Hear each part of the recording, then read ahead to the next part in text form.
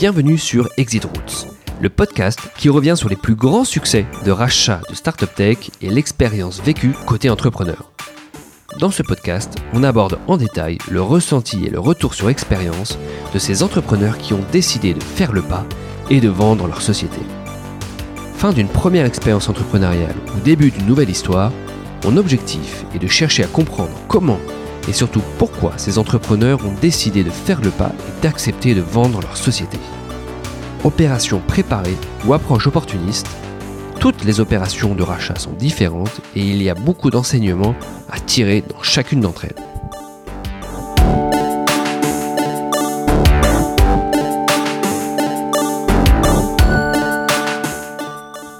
Ce podcast vous est présenté par TechDeal Partners. TechDeal Partners est une banque d'affaires nouvelle génération dédiée aux startups et aux PME innovantes et spécialisée sur le secteur tech et digital. La vision de TechDeal Partners est de faciliter la mise en relation entre acheteurs et vendeurs de startups et PME innovantes. Pour cela, ce conseil émené d'un nouveau genre utilise des outils d'intelligence artificielle, machine learning et data mining pour identifier les complémentarités et opportunités de rapprochement avec les startups et les PME innovantes du secteur tech et digital. Pour plus d'informations ou si vous souhaitez être accompagné, envoyez un mail à contact@techdealpartners.com. Pensez à vous abonner sur Apple Podcast ou SoundCloud et surtout n'hésitez pas à commenter ou partager autant que vous voulez chaque édition du podcast Exit Routes. Il ne me reste plus qu'à vous souhaiter une bonne écoute. Pour ce nouvel épisode du podcast Exit Routes, je suis ravi d'accueillir Arthur Poré. Bonjour Arthur. Bonjour. Alors aujourd'hui, j'interviewe pas un entrepreneur qui vient de vendre sa boîte, mais j'interviewe un banquier d'affaires. Donc on fait une sorte de hors-série sur ce numéro-là. Et on va parler plus spécifiquement du rapport que Avolta Partners publie assez régulièrement et vient de publier récemment, c'est-à-dire le rapport sur les exits et les multiples de transactions. Alors, avant de rentrer dans le vif du sujet de ce rapport, est-ce que je peux te laisser te présenter, Arthur, et est-ce que tu peux nous présenter aussi Avolta Partners ? Ouais, complètement. Alors, un petit mot sur moi. Alors pour le coup, je suis pas tant hors série que ça parce que je suis aussi entrepreneur, parce qu'Avolta c'est aussi quelque part de l'entrepreneuriat. On a créé ça avec deux associés en 2012 quand je sortais d'école. J'ai fait un tout petit peu de FUSAC à la BNP avant. Et en fait, j'ai recroisé mes deux associés d'aujourd'hui qui sont Patrick Robin et Philippe Rodriguez en 2012, et on s'est dit qu'il manquait quelque chose un peu dans la chaîne de financement des entrepreneurs. Eux étaient des entrepreneurs de la tech, ils avaient monté pas mal de boîtes. Patrick a fait partie des Pigeons, il a monté un des premiers fournisseurs d'accès à Internet.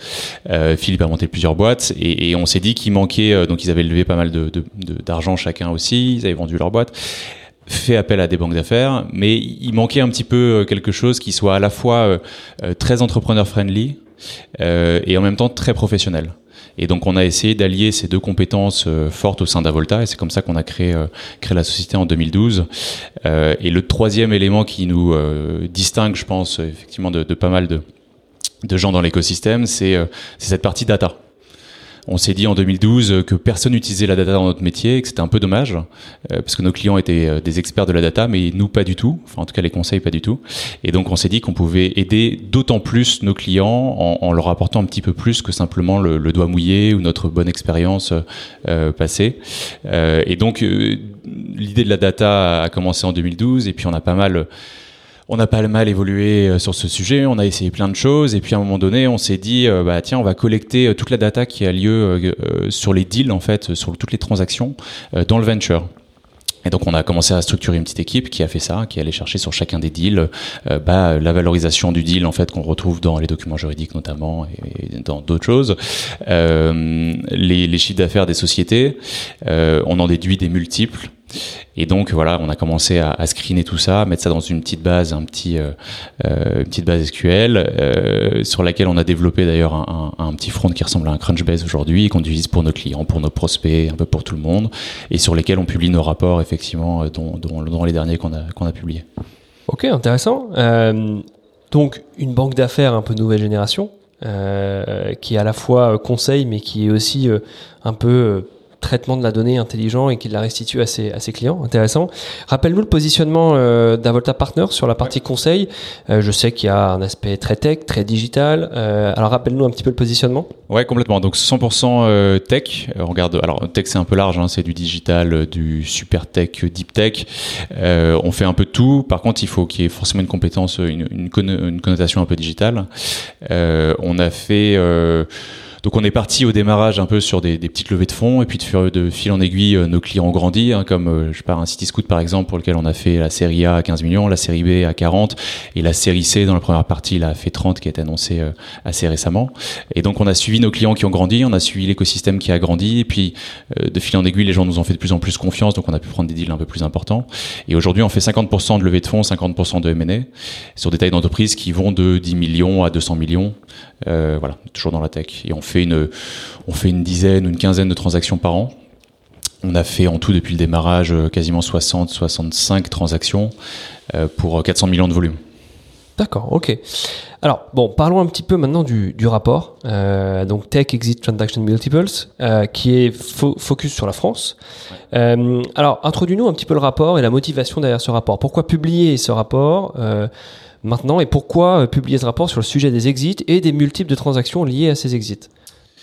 C'est toujours la même idée d'apporter un petit peu plus que simplement l'expertise, l'expérience qu'on peut avoir des deals passés, mais c'est d'aller un peu plus dans le détail et de regarder par la data ce qui se passe véritablement dans le marché, et pas simplement parce qu'on entend dans les médias, parce que voilà, on avait eu vraiment cette envie de creuser ce qui se passe dans le marché.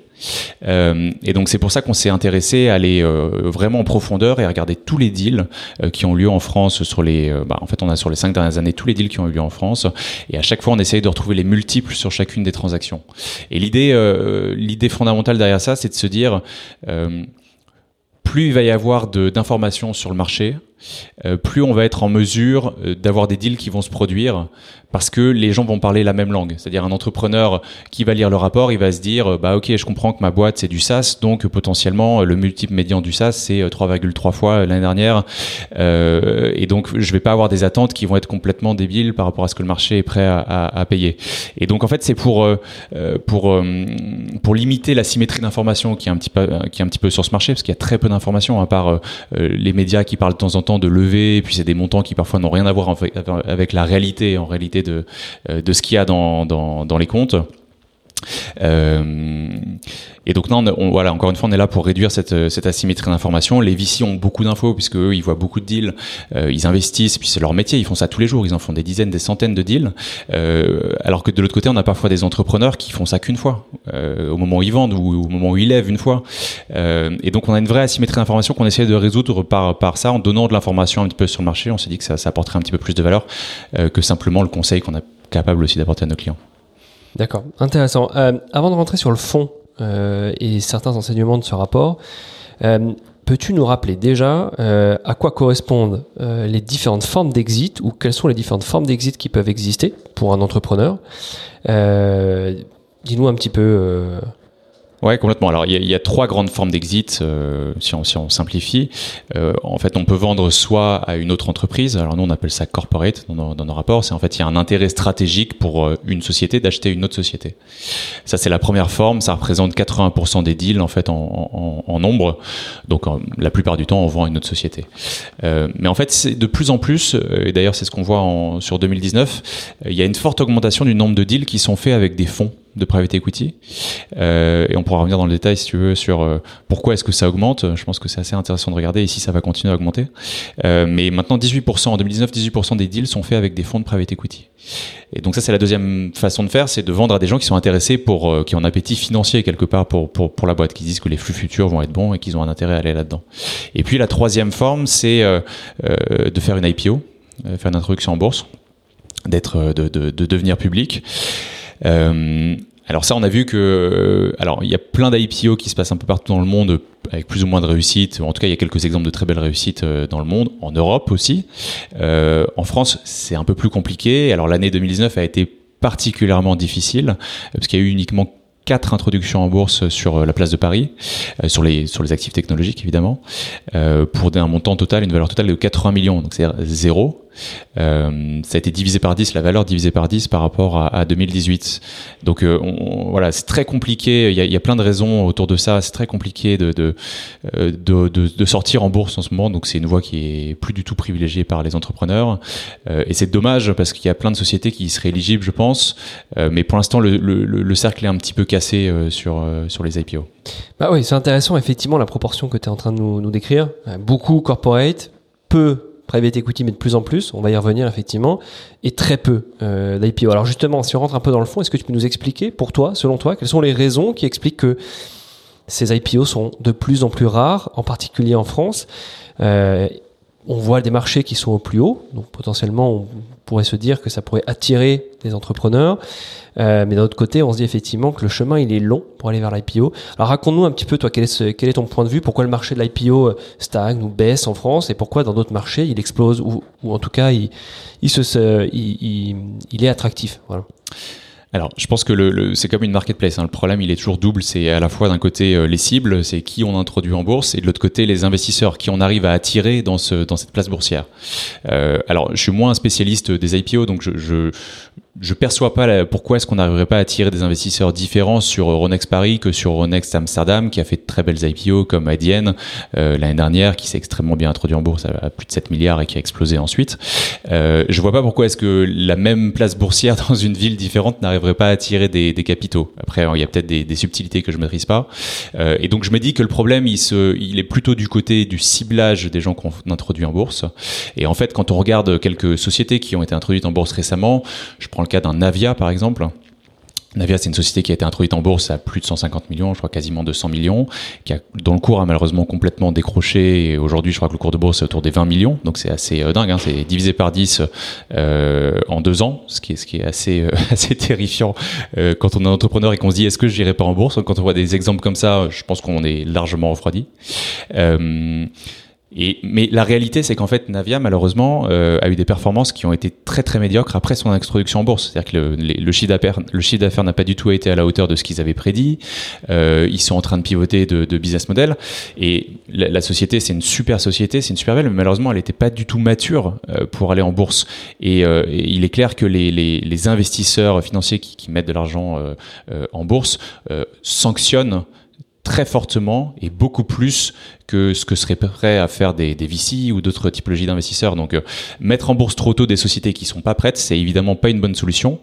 Maintenant, je pense que si on avait les bonnes sociétés, je pense à un Doctolib par exemple, je me dis un Doctolib, c'est pas forcément évident de se dire quelle pourrait être justement la société qui aurait un intérêt stratégique à racheter Doctolib et qui en aurait les capacités financières aussi, parce que ça commence à coûter assez cher, hein, Doctolib, si on veut racheter. Ça pourrait être un fonds de private equity dans l'absolu, parce que les flux sont très récurrents, voilà, ça fonctionne bien, je pense que c'est un bon profil, mais ça pourrait être aussi une très bonne cible pour la Bourse de Paris. Parce que c'est facile à expliquer, ça touche énormément de monde, et encore une fois, c'est sur un flux de modèle, un business model qui a des flux extrêmement récurrents et qui sont simples à prédire. Et je pense que cette combinaison de facteurs en ferait une très très bonne cible pour la Bourse de Paris, et ce serait extrêmement dommage quelque part qu'on n'arrive pas à introduire une boîte comme ça en bourse. D'accord, ouais, effectivement intéressant. Rappelle-nous un petit peu la caractéristique d'une société qui a les capacités d'aller en bourse. S'il devait y avoir quelques jalons à avoir en tête, juste pour bien replacer les choses. Ça dépend si on regarde l'empirique ou si on regarde ce qui devrait être fait. Mais si on regarde l'empirique, il n'y a pas l'air d'avoir vraiment de critères, puisque les boîtes sont pas matures, enfin, à mon sens, ne semblent pas être matures pour être pérennes, en tout cas en bourse.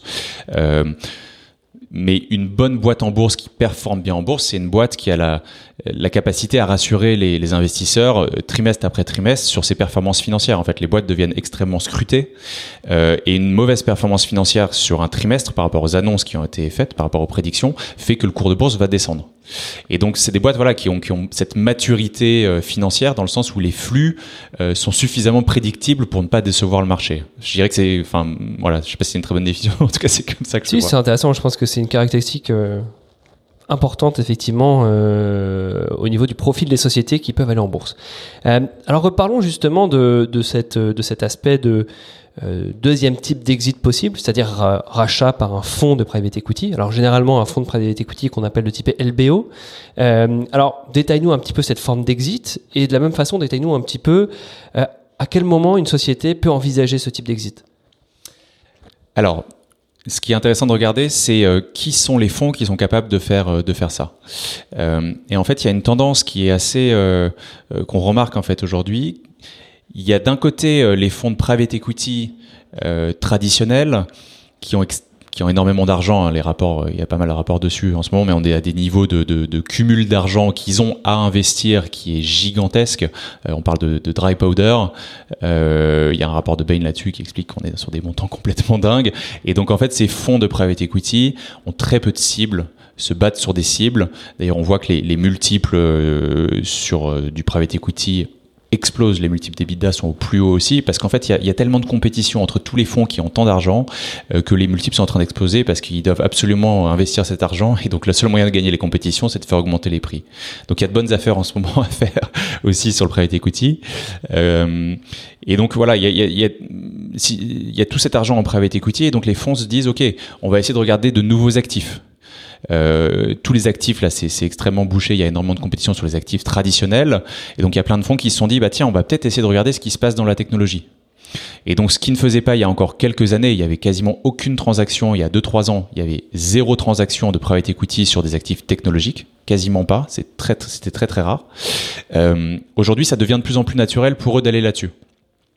Et donc voilà, il y a ce phénomène de marché de ces fonds-là qui commencent à avoir à la fois de changer légèrement leurs critères, parce que les sociétés technologiques sont parfois un peu plus en croissance et un peu moins profitables que des sociétés traditionnelles, parce que voilà, on privilégie la croissance toujours versus la rentabilité. Ça ne veut pas dire pour autant que les boîtes en général ne sont pas profitables, mais elles peuvent être à l'équilibre, et expliquer que assez facilement que si elles baissaient leur seuil leur levier de croissance, elles pourraient très vite être à l'équilibre. C'est comme ça qu'on justifie le fait que des sociétés, il y a des tours de private equity qui se font dans des sociétés qui sont juste à l'équilibre, comme un Kiriba par exemple, avec Bridge1 qui s'est fait, voilà, la société était juste à l'équilibre, mais une croissance de chiffre d'affaires qui est complètement dingue, et avec une explication assez rationnelle de dire que si on arrête un petit peu la croissance, on devient tout de suite très rentable. Donc voilà, d'un côté il y a ça, et de l'autre côté il y a les fonds de VC qui se sont dit nous on a aussi envie de jouer avec les grands, mettre des gros tickets sur des boîtes un peu plus matures qui font peut-être un tout petit peu moins de croissance que sur nos thèses de VC, mais qui commencent à avoir un business model qui est un petit peu plus équilibré, donc qui ont créé des fonds de croissance. Et donc c'est le cas d'un Partech, d'un Isaïe, qui ont créé ces fonds de croissance qui sont dédiés à ce type de société. Et en fait aujourd'hui, on a pas mal de cibles qui sont éligibles, je dirais, à ces deux typologies de fonds, et qui se rassemblent quelque part au milieu. Et l'autre chose, c'est que d'un point de vue plus, je dirais, marché côté de la technologie, des cibles, des entreprises, les sociétés en France dans la technologie deviennent de plus en plus matures et deviennent naturellement aussi plus éligibles à cette typologie de tour et cette typologie de financement et d'exit. Il y a encore 3-4 ans, il y avait très peu de sociétés de boîtes SaaS qui dépassaient les 5-10 millions de revenus récurrents annuels. Aujourd'hui, il y en a quand même pas mal. Et quand on fait 5-10 millions, 20 millions de revenus récurrents, et qu'on change un tout petit peu son curseur entre croissance et rentabilité, on peut commencer à faire des boîtes qui sont hyper rentables, avec une récurrence sur le chiffre d'affaires qui est extrêmement bonne et qui est extrêmement lisible, ce qui plaît aussi énormément aux fonds de private equity. Et donc, on fait des super cibles. Et c'est pour ça qu'on voit une accélération assez importante sur ces deals-là. Donc, effectivement, plein de choses dans ce que tu viens de dire. Une accélération sur ces aspects-là. Tu as parlé à un moment donné, et tu as fait le lien entre des fonds de venture capital grosses et des fonds de private equity.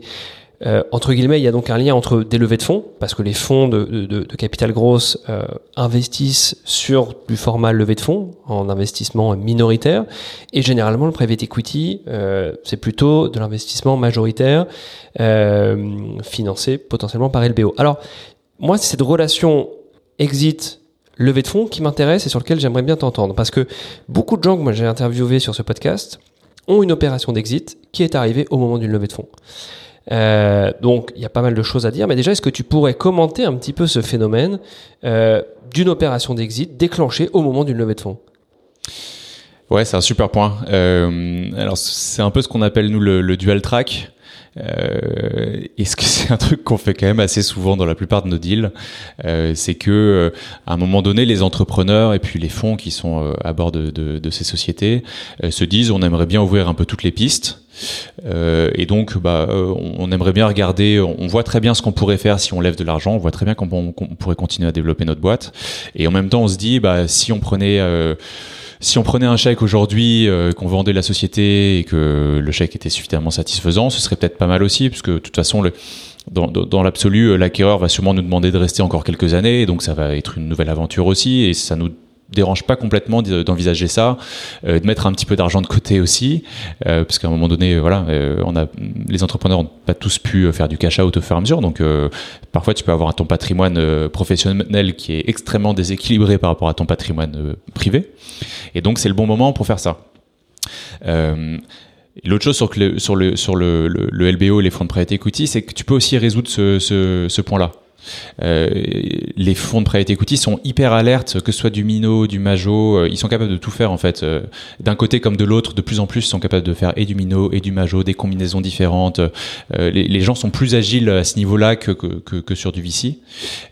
Et ça permet parfois de faire rouler un petit peu le capital, c'est-à-dire que tu fais rentrer un nouvel investisseur qui lui va sortir les anciens investisseurs, il va faire un peu de cash out pour les fondateurs, on va leverager tout ça avec un peu de dette. Et donc il y a plein de choses à faire qui sont hyper malines et qui permettent de résoudre des problèmes dans la cap table quand on a des investisseurs qui sont parfois là depuis longtemps, qui veulent sortir, des fondateurs qui sont là depuis très longtemps, qui ont un patrimoine professionnel extrêmement déséquilibré par rapport au patrimoine privé et qui veulent sortir un petit peu d'argent mais sans perdre le contrôle forcément de leur boîte, qui peuvent parfois même se reluer grâce à ces opérations. On a eu le cas là récemment d'une opération d'une société qui s'appelle WebInterpret et sur lequel il y a eu un tour où les fondateurs avaient 30% avant l'opération, des fonds et des business angels qui avaient plus de 65%. Et grâce à l'opération qui a été mise en place, avec de la dette uniquement, les fondateurs ont pu récupérer quasiment 100% du capital. Alors il y a de la dette dedans, il va falloir repayer cette dette avec les bénéfices futurs, mais c'est extrêmement intéressant de voir que ces mécaniques-là permettent à des entrepreneurs à un moment donné de se relever, de passer de 30% à 100% du capital. Ouais, complètement, tu fais bien de le mentionner, c'est vrai que c'est quelque chose, c'est un montage intéressant. Si on reste sur ce sujet, moi j'ai lu dans le rapport un chiffre qui m'a un peu interloqué, c'est 70% des transactions sur les 3 dernières années se font sur des valos inférieurs à 50 millions. Donc, ça relie un petit peu mon point d'avant qui est de dire lorsqu'il y a une levée de fonds, beaucoup d'entrepreneurs regardent, et tu l'as dit, le sujet de l'exit.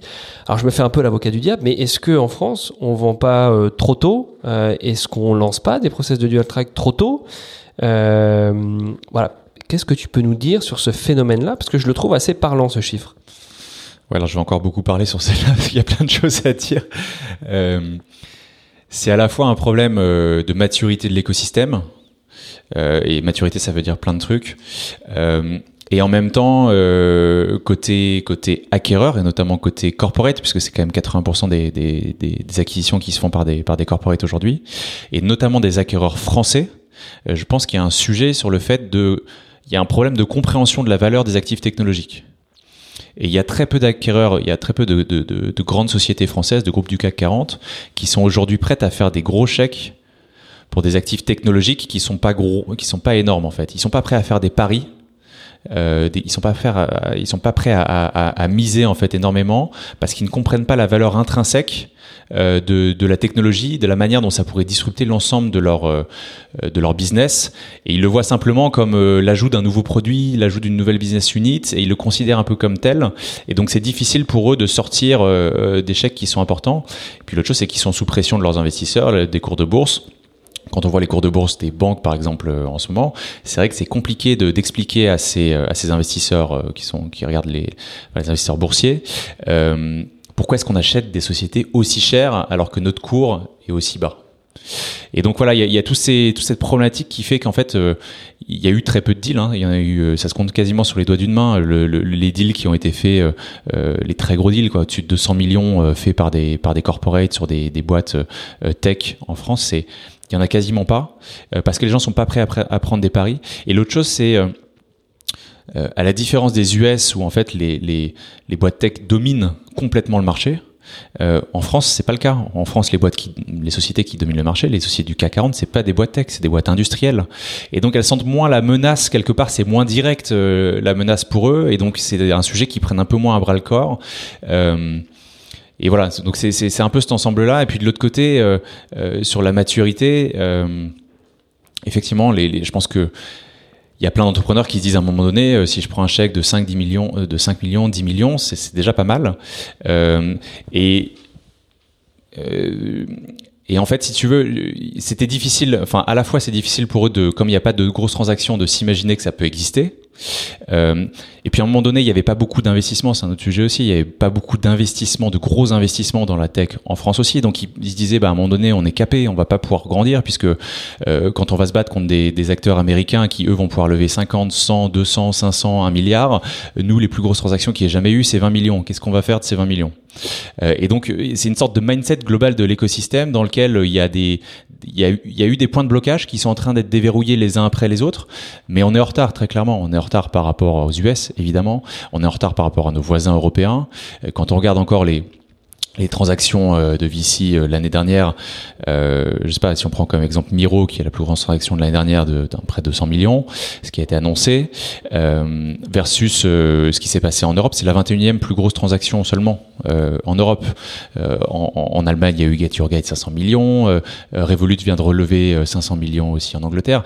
On est sur une échelle qui est complètement différente encore aujourd'hui. On a 2-3 ans de retard. Ne serait-ce que sur le financement. Donc les exits, c'est à peu près la même chose. On a aussi un décalage dans le temps parce qu'on a commencé un peu en retard et on est toujours un petit peu en retard. On n'a pas pu rattraper le retard pour l'instant. D'accord, donc tu penses que c'est un phénomène qui va évoluer et que les différents verrous sont en train d'être déverrouillés? Ouais, effectivement. D'accord. Mais on le voit d'ailleurs avec quelques sociétés. Il y a quelques sociétés maintenant qui pensent très gros tout de suite. Ils pensent... il y a encore quelques années, personne ne se disait tiens, on va faire une licorne à partir de la France. Les seules personnes, les entrepreneurs français qui disaient je veux faire une boîte qui va valoir plus de 100 milliards, ils partaient tout de suite aux US. Et maintenant, on a quand même quelques sociétés en France qui ont le potentiel ou qui sont déjà arrivées à ces valos-là, Doctolib, Miro. Il y a pas mal de boîtes qui sont dans cette situation-là. Même un Alan, je pense que ça va aller très vite vers là. Un Conto. Il commence à y avoir plein de boîtes avec des entrepreneurs qui ont créé leur boîte et qui ont tout structuré pour n'aller que vers de la croissance en se disant qu'il n'y avait pas de limite et qu'ils pourraient très bien faire une boîte qui est aussi grosse que n'importe quelle autre boîte dans le monde. Ça, c'est un changement de mentalité en fait des entrepreneurs aussi. Ok, ça c'est effectivement vraiment intéressant. Un autre aspect que moi j'ai vu dans ton rapport, c'est que beaucoup d'acquisitions, d'exits, étaient faits par des acquéreurs qui venaient d'une géographie autre que la France, en particulier les États-Unis. Alors on sait qu'il y a un volume de deal, une culture du M&A qui est particulière dans ces régions-là, mais peux-tu un peu nous commenter, nous expliquer ce phénomène-là? Est-ce que c'est plutôt quelque chose de positif qui arrive sur le marché français? Est-ce que c'est un peu une déception aussi parce qu'on voit des sociétés passer aux mains d'acteurs américains? Je pense par exemple à Sonos qui a racheté Snips, excuse-moi. Voilà, comment tu commandes ça? Comment tu vois cette tendance? Explique-nous un petit peu ton point de vue. Il faut pas se leurrer. Je pense qu'il y a aucun entrepreneur aujourd'hui qui se lance. Enfin, à mon avis, il y en a pas des masses qui se lancent en se disant je vais vendre ma boîte à un groupe français. Parce qu'à la fin, je pense qu'un entrepreneur averti, il comprend bien qu'il y a peu de chances qu'il se fasse racheter par un groupe français qui n'aura pas forcément les moyens ou l'ambition ou l'envie de racheter s'il veut faire une très grosse boîte. Et donc, quelque part, c'est assez inévitable, compte tenu du marché dans lequel on est en France, il faut pas se leurrer, c'est assez inévitable que les sociétés françaises se fassent racheter par des boîtes aux US qui ont plus d'argent, qui sont plus tournées vers la technologie, qui comprennent mieux la valeur, en fait, de ces sociétés, qui sont parfois elles-mêmes des boîtes technologiques, qui sont parfois beaucoup mieux valorisées en bourse que des boîtes traditionnelles. Et donc, il faut pas se leurrer. Aujourd'hui, il y a effectivement 2/3. Alors, en 2019, c'est un petit peu moins, c'est à peu près 50% de la valeur qui est faite par des acquéreurs US. Mais ça tourne chaque année à peu près dans les mêmes ordres. Ça va continuer. Il y a aucune chance que ça ne continue pas. Alors après, est-ce que c'est bien, c'est pas bien? Je pense qu'il n'y a pas vraiment de jugement à porter là-dessus. En général, quand les boîtes se font racheter, elles vont pas forcément se faire tout de suite complètement absorber et partir aux US. Je veux dire, ça va pas détruire des emplois. On voit même parfois le contraire. Les acquéreurs US sont parfois très contents de déployer encore plus en France parce que le coût de la main-d'œuvre est moins fort que sur la côte ouest, par exemple. Et donc, ils ont tout intérêt à continuer à développer ça. Donc, je suis pas sûr qu'à part un jugement de valeur qui serait une opinion très personnelle, ce soit particulièrement une mauvaise chose que des acteurs US continuent de faire ça. Et on voit une autre tendance, c'est beaucoup d'investisseurs, pour le coup là, américains, VC, qui viennent aussi un petit peu chasser sur les terres européennes. Alors, ma question est un peu double. Est-ce que ça, c'est aussi une opportunité pour faire émerger des géants de la tech en France et en Europe. Et la question qui est double, c'est quels sont pour toi les éléments qui vont nous permettre de faire aussi émerger des géants? Tu as évoqué certains points, comme des relais de financement avec des fonds de VC qui constituaient des fonds de grosses. Donc, on voit de plus en plus de gros tours se faire autour de sociétés françaises. Alors, peux-tu à la fois me parler de la tendance de fonds américains qui arrivent en France et de comment faire émerger des géants? Et est-ce que c'est un des aspects qui va nous permettre de faire émerger des géants en France ou des licornes? Parce que je sais que c'est un mot qui est repris pas mal dans votre rapport également. Ouais, alors effectivement, moi je pense que le premier blocage principal, on en a déjà parlé, hein, mais le blocage principal et initial pour faire émerger de grosses sociétés, c'est de se battre à armes égales avec les mêmes sociétés, les sociétés plus ou moins équivalentes dans d'autres pays. Et tant qu'on n'avait pas résolu ce problème-là, c'était difficile de jouer dans la cour des grands. Pour rappel, hein, jusqu'à 2014, le flux d'investissement par an en France, dans le VC, c'était à peu près 1 milliard. Aujourd'hui, l'année dernière, c'était 5 milliards, donc on a fait 5 fois en 5 ans, ce qui est une belle croissance de start-up. Mais donc, il faut se rappeler qu'on vient quand même d'assez loin là-dessus et qu'on commence à peine à avoir maintenant effectivement des gros tours. Et les fonds américains commencent à rentrer. Alors, les fonds américains ont plus de moyens financiers, je dirais, que la moyenne des fonds européens. Évidemment, et donc on voit de plus en plus de fonds américains qui rentrent et qui vont aider à ce que l'écosystème continue de décoller, ce qui est des tours de 50, 100 millions, 200, 500. Ça va continuer à se développer et ça va évidemment continuer à favoriser l'émergence de géants en France, comme ça l'est d'ailleurs en Europe, dans d'autres pays, comme on l'a dit tout à l'heure. Et puis l'autre chose, je pense que c'est l'autre chose qui est très importante aussi pour les investissements étrangers, c'est la politique, et c'est le fait que la politique soit suffisamment stable, je sais pas, la taxation, toutes les différentes politiques qui peuvent être mises en faveur des startups. Et c'est vrai que depuis 2012, depuis le mouvement des pigeons, il y a eu une vraie bascule en fait dans la manière dont les politiques perçoivent et en France comprennent et comprennent qu'il y a de la valeur en fait à tout cet écosystème d'entrepreneurs, à l'écosystème de la tech, et que si on n'a pas des politiques très forte pour aider et favoriser cet écosystème, c'est difficile de faire émerger ce marché. Et c'est vrai que voilà, en 2012, il y avait eu un projet de loi de finances qui était complètement coercitif sur un changement sur les plus-values, notamment la taxation sur les plus-values, qui avait créé le mouvement des pigeons et qui a quelque part un peu réveillé cet écosystème, qui a pris conscience de soi et qui s'est dit tiens, on est 75 000 entrepreneurs, faisons quelque chose de tout ça. Et de l'autre côté, en même temps, finalement, le gouvernement avait fait complètement reviré et avait à l'époque créé la BPI, créé la French Tech, et donc il y a eu plein de politiques favorables qui ont été mises en place et qui continuent d'être mises en place parce qu'aujourd'hui il y a beaucoup plus de choses qui se font. Donc sur la BPI a beaucoup aidé sur l'early stage parce que c'était le problème de base qu'on avait, c'est qu'il n'y avait pas le début du terreau pour favoriser les startups. Et puis maintenant le problème c'est plutôt le late stage. Et donc là, il y a plein de fonds qui sont mis en place, notamment pour aider au late stage. Et la dernière clé, c'est la bourse. Et il y a aussi des politiques qui sont en train d'être mises en place, qui ont été mises en place par le gouvernement en ce moment, pour favoriser l'émergence aussi de géants et les aider à s'introduire en bourse en France. Dont la BPI, qui est en train de lancer un nouveau fonds. Alors, je ne me rappelle plus le nom, mais qui est en train de lever un nouveau fonds de plusieurs milliards pour justement mettre des sociétés large cap, late stage vers l'IPO. Exactement. C'est une partie des 5 milliards qui ont été promis par le gouvernement. Exactement. Très intéressant. Alors, on l'évoquait un petit peu au tout début. Ce rapport, vous l'avez publié plusieurs fois. Vous l'avez mis à jour plusieurs fois. Donc moi, j'aimerais t'entendre un petit peu sur l'évolution des multiples dans le temps, l'évolution un petit peu, les grandes tendances entre les différents rapports que vous avez publiés.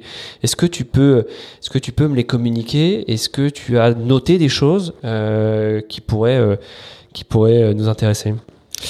Alors, de manière, on a appris plein de choses qui sont un peu contre-intuitives en observant la data. Les multiples bougent pas énormément. Ça, c'est le premier point. Étonnamment, on pourrait se dire les multiples sont de plus en plus gros, mais en fait quand on regarde vraiment sur tout l'écosystème, les multiples bougent pas tant que ça, parce que En réalité, il y a toujours un écart type qui est très grand entre des sociétés qui ont des multiples qui sont énormes et puis des sociétés qui ont des multiples très bas. Et puis en fait, la plupart sont quand même sur la médiane au milieu. Et donc ce truc-là ne bouge pas énormément. Après, ce qu'il faut regarder, c'est regarder un peu plus dans le détail, parce que quand tu regardes la médiane sur la totalité des transactions, tu fais un méli-mélo de plein de trucs. C'est extrêmement difficile d'en déduire quelque chose de fiable en fait. Donc, je suis pas sûr que ce soit très pertinent. Et donc, il faut regarder plutôt au niveau des business models qui commencent à être un niveau d'interprétation qui est un petit peu plus intéressant. Quand tu regardes le SaaS, l'évolution du multiple SaaS. Alors pareil, il bouge pas énormément, il évolue un petit peu positivement, mais ça c'est pas transcendant, je dirais, comme évolution.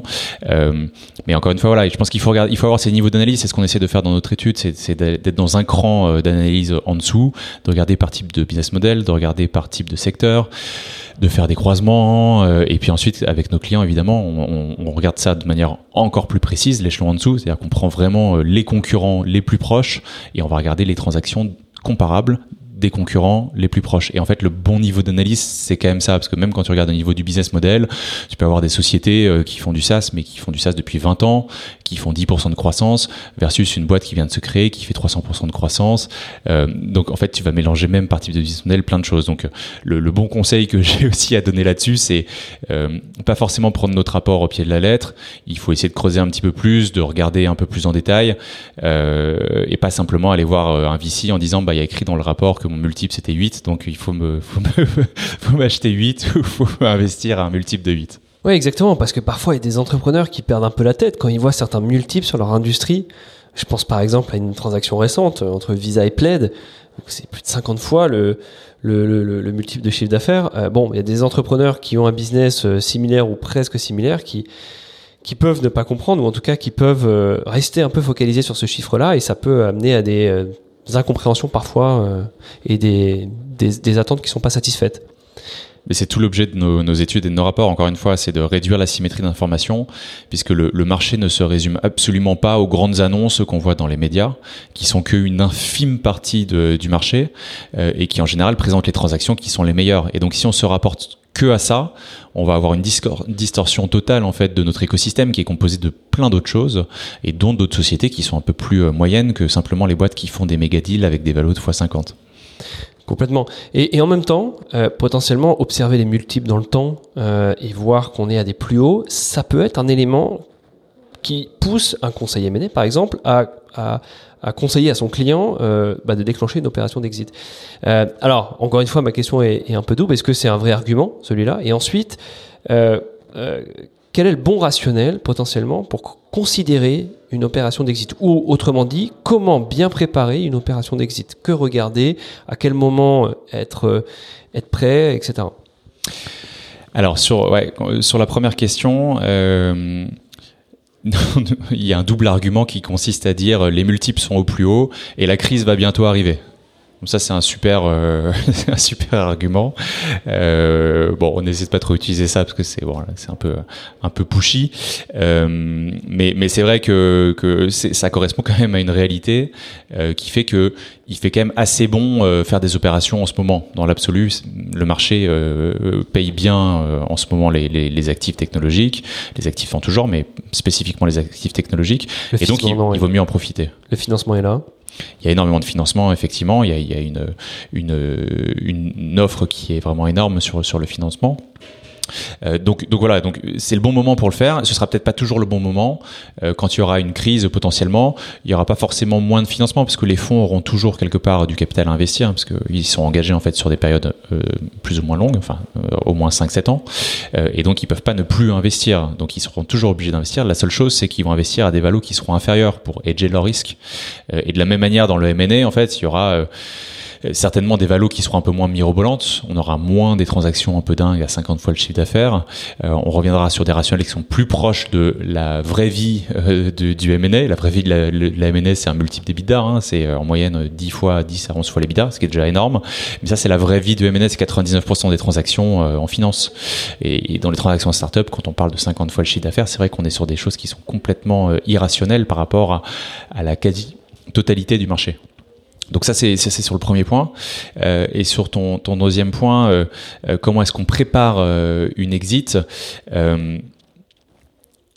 je pense que c'est encore une fois une combinaison de facteurs. C'est d'un côté, quand tu es entrepreneur et que tu prépares une exit, c'est que tu te dis que quelque part, et que tu privilégies ça par rapport à... En fait, tu privilégies une exit par rapport à je fais de la croissance tout seul ou je fais une levée de fonds pour aller encore plus vite. Et donc, à chaque fois, tu dois essayer de regarder ces 3 scénarios-là et te dire, OK, quel est le meilleur scénario ? Éventuellement, est-ce que je tente pas plusieurs scénarios en même temps pour avoir toutes les pistes ouvertes ? Donc, d'où les dual tracks qu'on peut être amené à faire. Et donc voilà, d'un côté, tu peux te dire le schéma 1 qui consisterait à continuer tout seul, tu peux te dire j'ai une belle croissance, ma société à un moment donné, je veux rester maître à bord, je veux continuer à la faire grossir, à faire grossir aussi l'EBITDA, peut-être à un moment donné à sortir des dividendes, et puis voilà, continuer comme ça mon petit bout de chemin. Et puis j'ai soit pas envie, soit je vois pas comment est-ce que je pourrais avoir des relais de croissance supplémentaires qui nécessiteraient un besoin d'argent. Et puis, à contrario, de l'autre côté, tu peux te dire, je vois exactement comment est-ce que si je lève de l'argent, je vais pouvoir accélérer et créer d'autant plus de valeur comparé à ce que je vais me diluer à cause de la levée de fonds. Mais ça part vraiment du besoin. Enfin, moi, j'essaie toujours avec les entrepreneurs que je vois de partir du besoin et pas de simplement je veux lever 10 millions parce qu'il faut que ma valo soit 40. Voilà, c'est très important de partir du besoin et de se dire est-ce que je peux créer un incrément de valeur qui va être supérieur à ma dilution. Enfin, en tout cas, c'est comme ça qu'on essaie vraiment d'analyser l'intérêt de faire une levée de fonds. Et puis le troisième point, le troisième scénario, c'est de vendre. Alors vendre, c'est si quelque part on se dit que on a peut-être été les années futures vont peut-être être sur un trend de croissance un peu plus petit, ou peut-être que on se dit que on analyse que la valo qu'on aurait aujourd'hui est peut-être à son pic aussi, parce que voilà, la valo d'aujourd'hui, si on a sur un très bon trend de croissance, on peut espérer avoir des valorisations sur du chiffre d'affaires par exemple, et donc voilà, être sur des multiples qui peuvent être importants. Et si on perd un peu ce momentum de croissance, à un moment donné, on pourra plus difficilement être finançable par du VC, parce que pas de croissance, pas de VC. Et donc, va falloir mettre la boîte, si on n'est pas encore profitable, la mettre vite à l'équilibre, parce que sinon, on n'a plus de cash, en fait, tout simplement. Et ensuite, petite croissance, petite EBITDA, et donc il va falloir encore attendre des années pour revenir à la norme de la finance, qui est encore une fois des multiples d'EBITDA. Et donc pour passer il y a une sorte de cheminement pour passer à un moment donné d'un multiple de revenus qui peut être très élevé quand on n'est pas encore profitable à un truc plus traditionnel qui est un multiple d'EBITDA des années plus tard quand on est enfin devenu profitable, pour avoir la même valo du point A au point B, c'est parfois des années et des années. Et donc il y a une opportunité parfois de vendre un peu plus tôt. Et c'est pour ça qu'on voit pas mal de transactions qui se font entre les 20, 30, 40, 50 millions, parce que souvent c'est des sociétés qui sont encore en croissance, qui peuvent encore vendre cette croissance à des acteurs corporate, qui sont pas encore profitables et qui peuvent pas être jugés encore sur cette profitabilité. Et donc il y a une fenêtre de tir quelque part pour ces sociétés de se vendre à ce moment-là, et c'est pour ça qu'on voit beaucoup de transactions aussi à ce moment-là. Non, c'est intéressant. Je pense que c'est exactement ça. C'est ces 3 scénarios sur lesquels l'entrepreneur doit faire de la veille et doit être capable de percevoir quel scénario est plus favorable qu'un autre à un moment donné. Et ça, il doit le faire tout au long de la vie de son entreprise. Donc c'est vrai que c'est intéressant. Et d'ailleurs, sur ce sujet-là, le banquier d'affaires peut l'aider à percevoir aussi les choses. Et on va finir là-dessus. J'aimerais que tu nous parles juste un tout petit peu rapidement du rôle du banquier d'affaires, justement, pour accompagner ces entrepreneurs et notamment les accompagner pas uniquement ponctuellement sur une opération, mais tout au long de la vie de la société. Et est-ce que toi, c'est ta conception du conseil en fusion-acquisition ou en levée de fonds? Ouais, complètement. Nous, on essaye effectivement de suivre nos entrepreneurs tout au long de leur vie. Donc, c'est pour ça qu'on a à la fois cette pratique de levée de fonds et cette pratique aujourd'hui de cession, mais qui peut prendre forme de LBO. Alors, on fait pas encore d'IPO, mais je suis pas sûr qu'on va développer cette pratique pour le moment. Vous avez développé l'ICO à un moment donné? Ouais, on a fait un petit peu d'ICO. On va pas continuer non plus trop à le développer. Pour l'instant, tout ce qui commence par I et qui finit par O, c'est pas très bon. Mais voilà, on essaye de fournir l'ensemble des services à un entrepreneur qui veut se développer tout au long de la vie de son entreprise. Et c'est d'autant plus important d'offrir l'ensemble de cette palette de services à un entrepreneur, parce qu'à un moment donné, on peut l'aider à faire des choix, justement. Et si on faisait que de la levée de fonds, on pourrait pas l'aider à faire ce choix, parce qu'on n'aurait pas la vision complète de dire, oui, tu peux lever des fonds, mais tu pourrais aussi vendre. Et donc, c'est hyper important pour nous, en tant que conseil, d'avoir cette vision globale. Et ce qu'on fait systématiquement avec les entrepreneurs qu'on suit, avec parfois lesquels on n'a pas forcément de mandat en cours, mais qu'on suit sur la durée, On va essayer de travailler justement sur ces scénarios et travailler en amont avec eux sur ces scénarios en essayant de définir exactement ce que je t'ai dit tout à l'heure, c'est-à-dire on fait 3 scénarios différents, on met des hypothèses et on essaie de voir la création de valeur ou non en fonction de voilà tout ce qu'on s'est dit encore une fois tout à l'heure et pour donner de la matière à réflexion en fait aux entrepreneurs. Puis après, on va aussi discuter avec des acquéreurs cibles, on va discuter avec des fonds, on va discuter avec tout ça pour apporter le maximum de valeur et créer une sorte de feuille de route pour des entrepreneurs qui se posent des questions, en fait, tout simplement. Et donc, on arrive avec des recommandations qui font 30, 40, 50 pages sur lesquelles on a une discussion et sur lesquelles on établit la base du travail futur qui sera fait ensemble. Super, écoute, c'est passionnant. Merci beaucoup pour ce témoignage et on attend avec impatience le prochain rapport. Alors. Ça marche. À bientôt, Arthur. Merci beaucoup.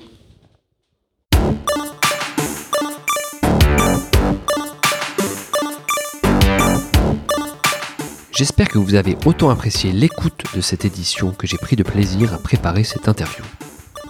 Encore merci pour votre écoute et de nouveau pensez à vous abonner sur Apple Podcast ou SoundCloud à mon podcast Exit Roots.